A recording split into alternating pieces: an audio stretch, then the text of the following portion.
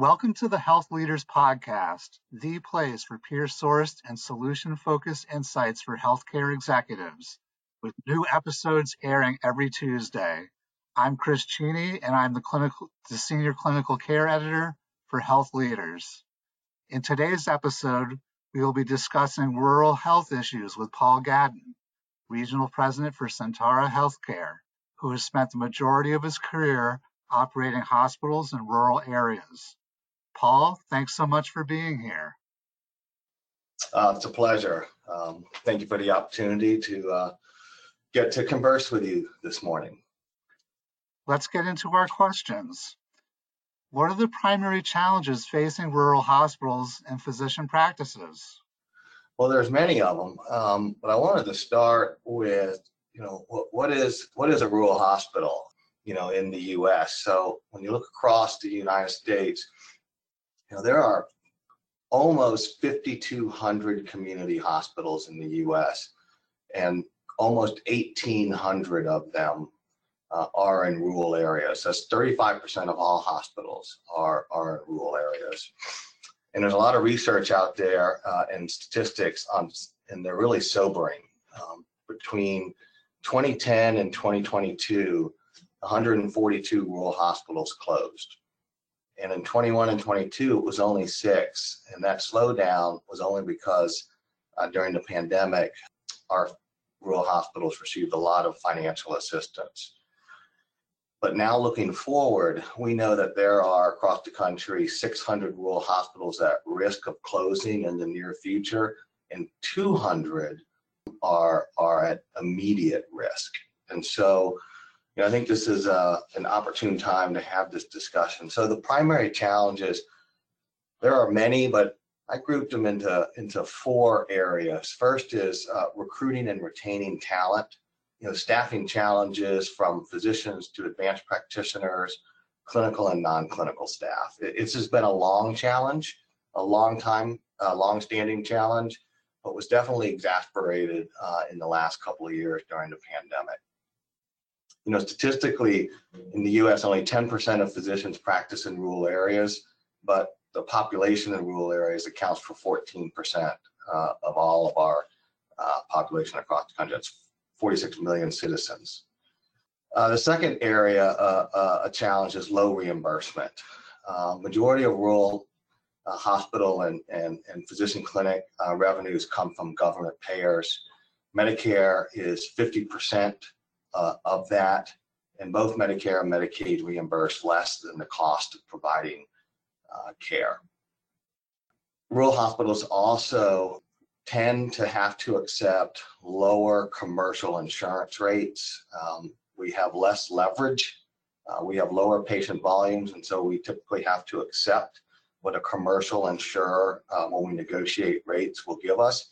If we don't, then they can and sometimes do carve us out of the network. And lastly is the lack of health insurance coverage in rural areas that results in high uncompensated care costs. And where you really see this and where it's very evident is in states where Medicaid expansion is not in place. So the statistics I gave you earlier about rural hospitals that closed, 75% of those closures happened in states where Medicaid expansion was not in place. The third significant challenge that we face is just increasing costs to deliver care. That's not unique to rural, that's just healthcare across the board. Increasing staffing costs, increasing outsourced services costs. We don't do everything ourselves, we outsource a lot of things, and those costs have increased. And just supplies that we use to deliver care. And last challenge that we face is low patient volume. Windshield time, as I call it, or driving, is a fact of life in rural communities. People routinely drive longer distances for work, shopping, and social reasons. And as a result, what we find is many of our community members actually seek their health care outside of where they live, which significantly impacts the smaller facilities where they actually live. So to recap, I see the challenges as staffing and recruiting, low reimbursement, increasing cost, and low patient volume. And how can rural hospitals rise to these challenges? Yeah, I think there are a lot of strategies that most of us are employing today, and if we're not, there are things that we should be looking at. So in terms of recruiting and retention, we've got to partner with the local high schools to develop a talent pipeline strategies. This could look like having internships for clinical and non-clinical positions. Some high schools offer a health sciences program and some don't, but hospitals and health systems, physician clinics, we hire a lot of different types of positions, and so I think creating that pipeline is important. Partner with medical schools. I think for rural communities, in particular, a DO program. So the osteopathic schools participate as a site for medical student rotations. Even consider being a site for rural track residents. The DO schools tend to, when those residents finish their schooling and their programs, really tend to look for opportunities in underserved and rural markets. Partner with local nursing schools and be a site for student rotations is extremely important. We have to access a number of federal and state programs that incentivize clinicians to work in rural areas.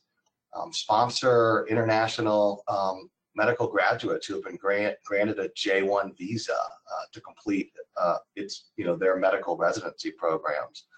I think there are some creative things that we can do around loan repayment strategies, in return for a multi-year commitment to the organization and to the community. And we really have to get our entire community involved in recruiting and retention strategies. We have to remember many of our clinicians and our staff, they have families. And so we're not just recruiting one person, we may be recruiting and trying to retain an entire family.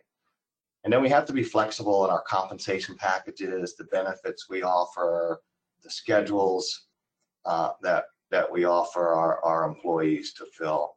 And lastly, telemedicine is a great option to help increase access if we're unable to recruit certain specialties. And the reimbursement front, there we have to really explore and assess all the federal rural programs. There are a lot out there. So many of our rural hospitals across the country are critical access. They have that status, and so that reimbursement model helps them. There is a newer model that's come out called the Rural Emergency Hospital Model, the REH. It allows struggling inpatient facilities to partner with a tertiary health system and convert themselves into an outpatient and an emergency room only facility, which may be a best option for some communities. The Medicare dependent hospital and low volume adjustment models, and then the rural health clinics are all programs that need to be assessed by all rural community hospitals. And then we have to do a lot in the advocacy space for reimbursement change. We're facing the rural health clinic payment cuts. I think we need to advocate for permanently extending the existing rural and super rural ambulance add-on payments. It's very important, particularly when we're trying to transfer our community members from a rural facility to a tertiary hospital if they need that higher level of care. And I think another great thing to advocate for would be to remove the 96-hour physician certification requirements for critical access hospitals. That would allow us to care for some patients more than 96 hours, which would actually help increase the census in hospitals and allow them to be more viable. In terms of increasing care delivery cost, the cost to deliver care, our workforce is the most important and valuable and also largest investment on the income statement. Thus, we have to double down on recruiting and retention strategies to keep that cost down. I think we have to explore the concept of purchasing supplies from a larger health system in our region. So maybe it's the tertiary partner for that rural hospital, see if they can join their group purchasing organization. I think you have to look at integrating and affiliating with other larger health systems. And I encourage, outsourcing whatever services the hospital doesn't provide themselves to local businesses, local trusted partners.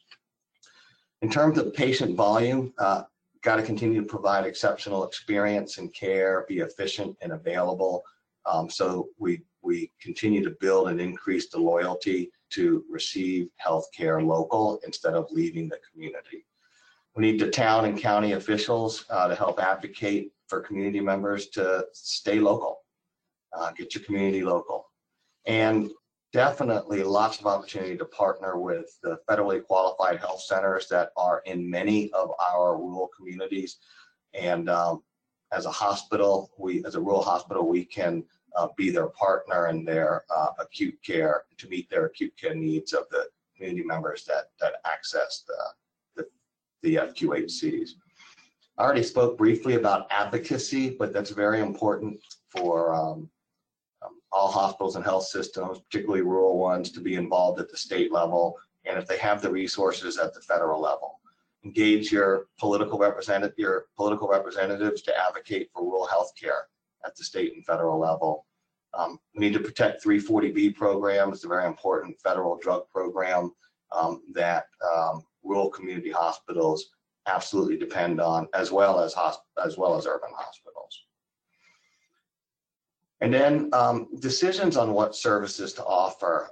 Make data-driven decisions, not emotional ones, or based on what we've always done in the past. Understand the community, know where they work, where they shop, where they spend their leisure time, understand the demographics, forecast out 3, 5, 10 years, and then determine what the needs are for the community, not just today, but tomorrow, and then decide, based on the resources you have, how can you serve as many community members as possible?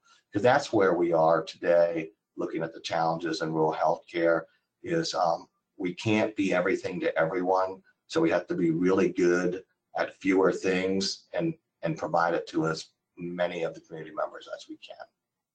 Excellent. What are the primary strengths of rural hospitals? The data is out there. You can look on the CMS websites on the value-based purchasing, under value-based purchasing, that rural and smaller hospitals in general perform better in safety, person and community engagement, efficiency, and cost reduction. So we provide exceptional care, even though we're very small. It's access close to home for emergent and non-emergent needs. When a rural hospital closes, on average, that community member needs to travel between 30 and 45 minutes further than they were traveling to receive that emergent care. And we know that can impact health outcomes. Clinicians and staff members know their patients, their families, and as such, the ability to really tailor their care plans. We know better if we think they're going to be able to achieve the goals that we set upon them. We're a trusted partner, and we can't overlook the economic impact that healthcare has in the rural communities. The AHA in 2020 did an assessment, and that came out that $220 billion in economic activity occurred in rural settings. And so if you were to straight line that and did an average across the almost 1,800 rural hospitals, that is $120 million of economic activity annually in each one of those communities. And I can actually validate that because we in Sentara have we have a couple of facilities that are in rural markets, and one of the ones that I oversee, we just got the 2021 economic impact report back 2 weeks ago, and it was valued at $151 million. So pretty close to what the AHA was saying if I use that average.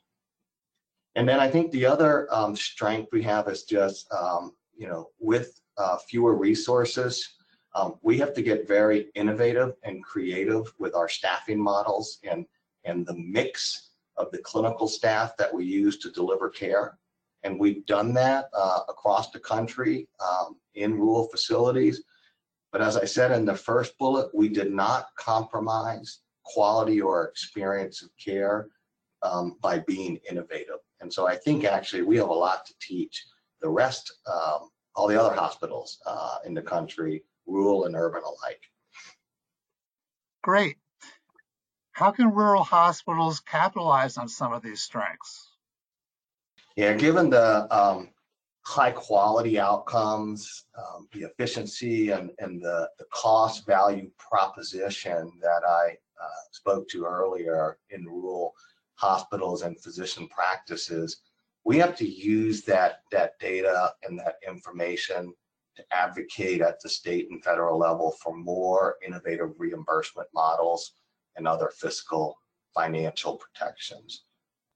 We should be data driven, and I think that data will prove that we need to help protect rural health care.